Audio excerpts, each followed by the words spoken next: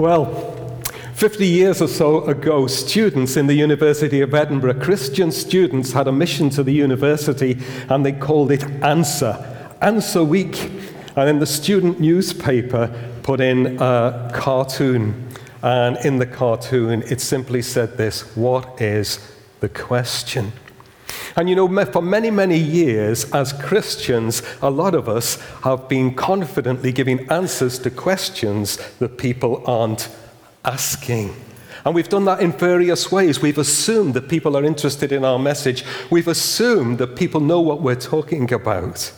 But in more recent years, and recent years including decades, people have been a little bit more savvy about that and have tried to raise questions.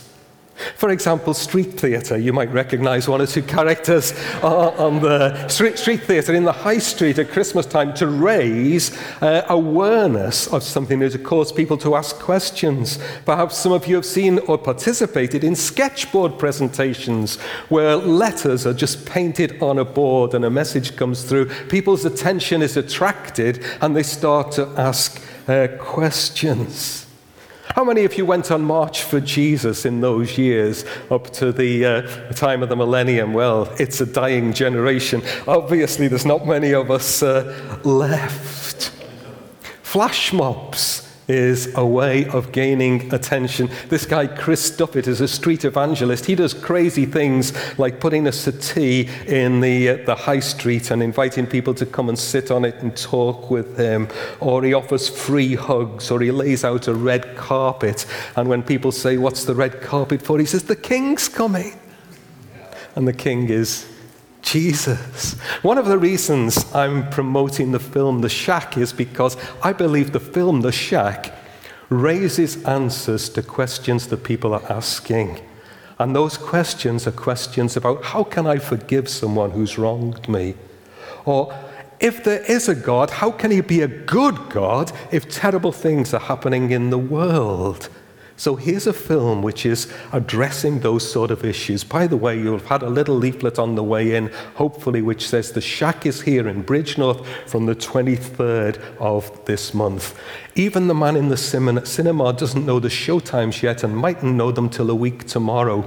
But in one sense, our reputation hangs on whether we show up or not at the Majestic for this particular film, because the guy's got the impression we're interested. If we don't show up, we let ourselves down and possibly bring the Lord's name into disrepute. But that's a different thing. Now, Peter's sermon on the day of Pentecost, which is what we're talking about this morning, starts with the question people are asking. People have seen 120 people emerging from a room, and they're praising God, and some of them appear to be drunk. Sometimes, as I've been studying this week, I've thought sometimes we overplay the drunken bit, because it says some of them said they're drunk. A lot of them had attention to what Peter and the others were doing because they were speaking out praise to God, and people heard them speaking out praise to God in their own languages. It's early in the morning in Jerusalem. The city's packed with pilgrims for the Pentecost celebrations. Up on Mount Zion, 120 people spill out from an upper room. It's adjacent to the tomb of David, and they start praising God noisily. But the specific thing that catches their attention is this. Pilgrims from around the Mediterranean world hear these people praising God, not in the expected Aramaic, but in their own native languages. Spaniards in Spanish, Italians in Latin, Greeks in Greek, various African dialects, Arabs in Arabic. How do these ordinary-looking, indeed rough-looking people, all hicks from the sticks in Galilee, know so many different languages among them? What's going on? And Peter takes charge of the situation. Listen up, let me tell you what's happening. Yes, it's Peter, it's the one who denied that he knew Jesus barely 2 months and 200 yards away at the high priest's house. Peter, who, like the other disciples, had made themselves scarce at the crucifixion. Peter was now emboldened to address the crowds. He'd not only met the risen Christ on several occasions, he'd been there when Jesus had said, "You will receive power when the Holy Spirit comes on you, and you will be my witnesses." Now the Holy Spirit has come on the day of Pentecost. Peter feels bold enough to witness to the crowds, and he proceeds to preach an impromptu sermon. No preparation, no prior notice of the question, but empowered by the Holy Spirit, Peter is ready. Later, Peter's going to write these words, 1 Peter 3:15, "Always be prepared to give an answer to everyone who asks you to give the reason for the hope that you have." And Peter, under the inspiration of the Holy Spirit, he speaks eloquently, he speaks coherently, convincingly, with no time for preparation. This wasn't a Blue Peter sermon, one he prepared earlier. This was impromptu. And in verse 16 of the passage which Tina read, Peter explains the phenomenon. This is what the prophet Joel prophesied. Here's a reminder to take biblical prophecy seriously. Peter also draws heavily on what David said about the Messiah, highly topical because if tradition is to be believed, the site of the upper room was located near the tomb of David. This is what Joel, who lived 800 years BC, prophesied in the last days. One writer says for the last days we could just as well say from now on, because with the death, resurrection, ascension of Jesus and the pouring out of the Spirit, a new age had dawned. The last days. So we're now living in the last days. And from time to time, people get excited about the proximity of Christ's return, claiming that specific events fulfill this prophecy or that. And although speculation is very interesting, there's sometimes a danger of being sidetracked from the heart of Christian mission. We're going to see in a few moments from Peter's sermon that the heart of Christian mission in the power of the Spirit is the call to repentance and baptism for the forgiveness of sins. Now, Joel prophesied a number of things which would happen in the last days. For example, the sun would be turned to darkness, the moon would be turned to blood. These didn't all come to pass on the day of Pentecost 2,000 years ago. But the last days were inaugurated then. The last days started 2,000 years ago and will continue until Christ's return. Peter describes Christ's return as the great and glorious day of the Lord. These are the days we're living in, the last days. But which specific parts of Joel's prophecy was Peter claiming had now been fulfilled? I think there are two things.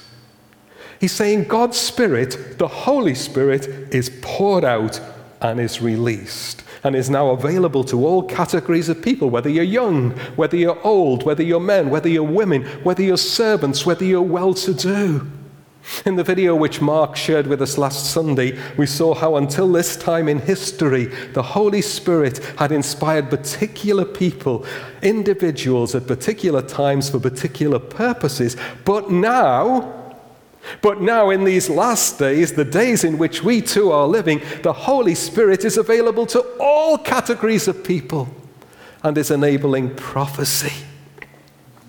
Secondly, this is so exciting. Everyone who calls on the name of the Lord will be saved. Two aspects of Joel's prophecy, 800 years old at the time that Peter said it was fulfilled, 2,800 years ago from now, or something like that. But two great things. God's Spirit is available to each one of us, and everyone who calls on the name of the Lord will be saved. What was the theme of Peter's Pentecost sermon? It was Jesus. And there's a sense in which Jesus should be the theme of every Christian sermon. Just to rehearse some of what he said, fellow Israelites, listen to this. Jesus of Nazareth was a man accredited by God to you by miracles, wonders, and signs, which God did among you through him, as you yourselves know. This man was handed over to you by God's deliberate plan and foreknowledge, and you, with the help of wicked men, put him to death by nailing him to the cross. But God raised him from the dead, freeing him from the agony of death, because it was impossible for death to keep its hold on him. The focus is Jesus. Jesus of Nazareth, accredited by God. Accredited by his miracles, wonders, and signs. Even his enemies saw his miracles. Do you remember when a man born blind was healed at the pool of Siloam? The Pharisees could not dispute that the miracle had taken place. Their argument was more theological. By whose authority did he do this? In other words, how dare he heal a blind man? But they couldn't dispute that a blind man had been healed. They couldn't dispute the others of his miracles. Jesus of Nazareth accredited by God by his death. Peter's suggesting this was no accident, it was no mistake, it was no defeat. This was God's deliberate intention. Isaiah 53 verse 10, it was the Lord's will to crush him and to cause him to suffer. So who killed Jesus Christ? Technically it was the Romans. They did the job with the hammers and the nails and the cross. Pilate gave the word. Roman soldiers carried out the deed. Intentionally, it was the Jewish religious leaders. They plotted to get rid of Jesus. But morally, every person who sinned, whether Jew or Gentile. Peter's addressing not only fellow Jews, but everyone living in Jerusalem. That would include Gentiles. That includes us. Each one of our sins nailed Jesus to the cross. Jesus of Nazareth accredited by God through his resurrection. Peter says we are witnesses, freeing him from the agony of death. This was no play acting. This was no piece of drama. This was no mere passion play. It was impossible for death to hold Jesus. Why? Because he was innocent of blame. Because there was none other good enough to pay the price of sin. And it's in this context that Peter makes reference to Psalm 16, a psalm of David. David, whose tomb was probably in sight as Peter spoke. Don't make the mistake of thinking that David was speaking about himself. There's his tomb. No, he was speaking about Christ. He was speaking about the Messiah. And it's Jesus of Nazareth who's just been accredited as Messiah because he rose from the dead. And by his exaltation. Verse 33, Peter and his companions were there when Jesus ascended into heaven before their very eyes. They'd heard the angels say, don't stand there gawping. This same Jesus who you see ascending into heaven will return in a similar way. It's effectively a very simple message, but it's a message that was effective. Peter draws his conclusion about Jesus in these words. God has made this Jesus, whom you crucified, both Lord and Christ. And before Peter's had the opportunity to make any invitation or to exhort anyone to any change of behavior or allegiance, the crowd shout out to Peter and the other apostles, "What shall we do?" They are cut to the heart. This is deep conviction. This is not merely intellectual assent. And here is Peter's answer. Repent and be baptized, every one of you, in the name of Jesus Christ for the forgiveness of sins. Repent. Literally, it means think again. Some years ago, when visiting friends in Athens, as we passed through some roadworks, I saw a road sign painted on a rock face, and it said this, and I knew a little bit of Greek. And I recognized the word. It says, me metanoi iti. Me metanoi iti. I recognize metanoi iti. I thought that's a Bible word. That's the Bible word that says repent. And here it was, an ordinary word in an Athens road sign painted on the rock. Do not turn around. Do not go in the opposite direction. No, you turn. Repent. Make a U-turn. Repent. Think again. Repent. Change direction from the direction that you've been living your life up until this point. Turn around, make a brand new start. And be baptized for the forgiveness of sins. Notice Peter sees baptism as part of the normal Christian birth package. Make a brand new start. Symbolically, wash away your sin. Now, baptism isn't something to aspire to. Sometimes we make it feel as if it is. I'm not quite ready yet. Baptism is an initiation rite. In the New Testament, baptism takes place at the beginning of the Christian life. In the New Testament, an unbaptized Christian is an anomaly. And here, according to Peter, on the day of Pentecost is the consequence of repentance and baptism for the forgiveness of sins. Peter says, and you will receive the gift of the Holy Spirit. It's not a limited promise. It's for all who the Lord will call. And some of you are saying, hey, John, wait a minute. Are you actually suggesting that the gift of the Holy Spirit is conditional on being baptized? No, I'm not saying that, but why take risks? If God's laid out his terms in Scripture, what right have we got to negotiate our own or to assume that we are a special case? Peter has answered the question, what must we do? Repent and be baptized. But he's not quite finished. With many other words, he warned them and he pleaded with them. Why a warning? Bill Shankly, the famous manager of Liverpool Football Club, is quoted as saying, some people believe football is a matter of life and death. I can assure you it is much, much more important than that. And here's Peter's warning. Salvation through Jesus is even more important than football. It's not a hobby. It's not simply a lifestyle choice. It determines how and where and who with we will spend eternity.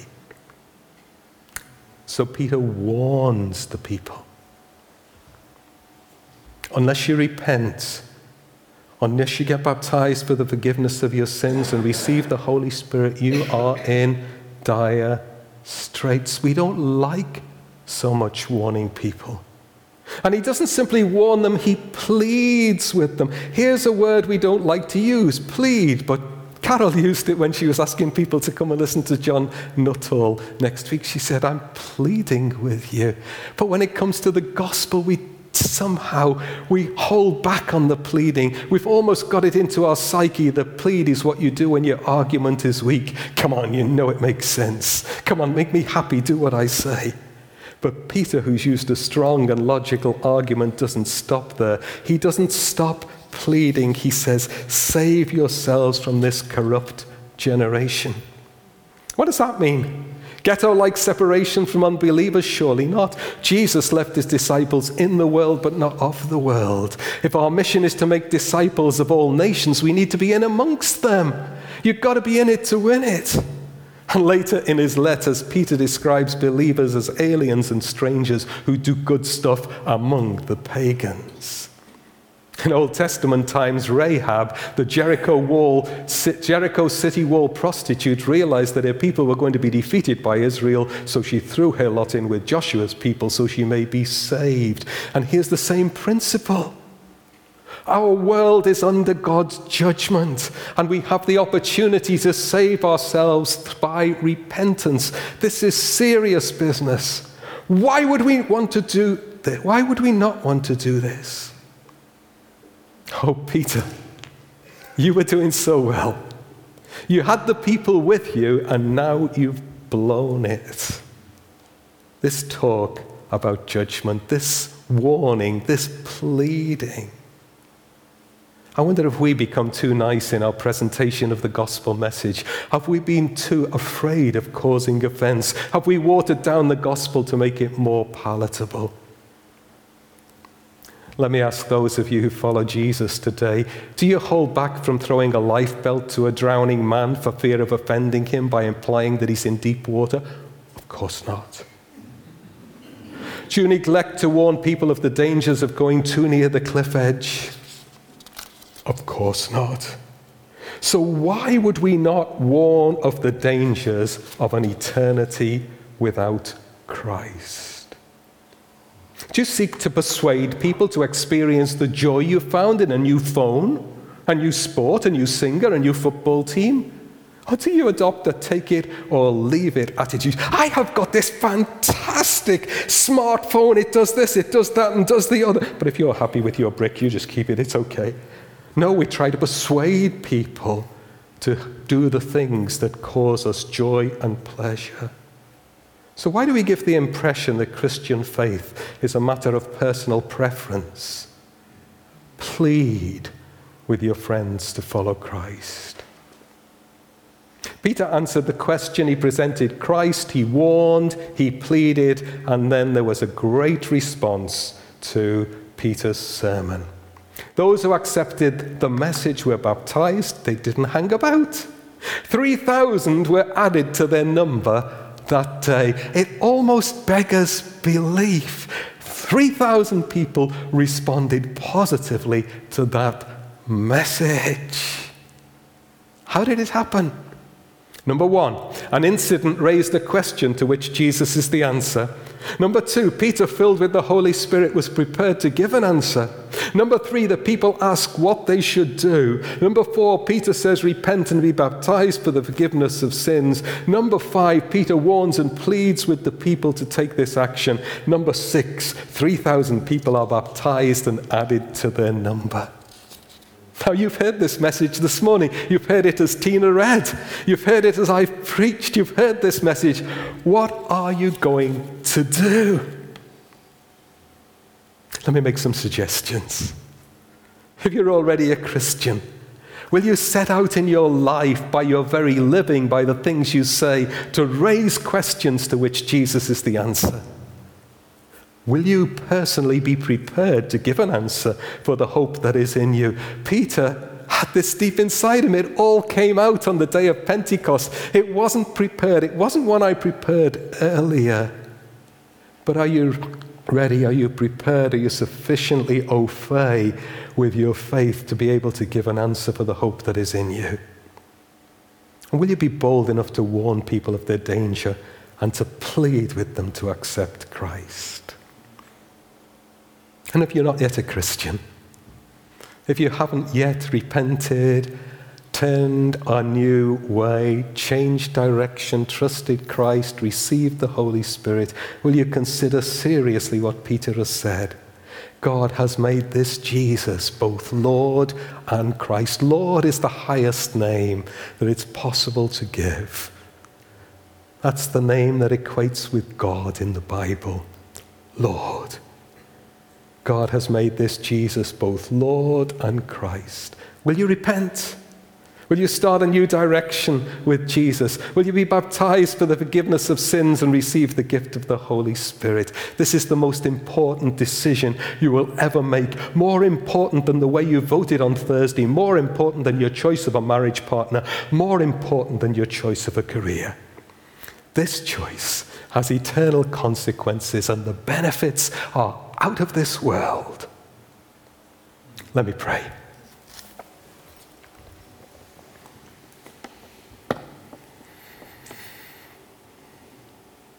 Our Heavenly Father, we thank you that on the day of Pentecost, that you set up the phenomenon, you set up the circumstances that caused people to ask the question, what's going on?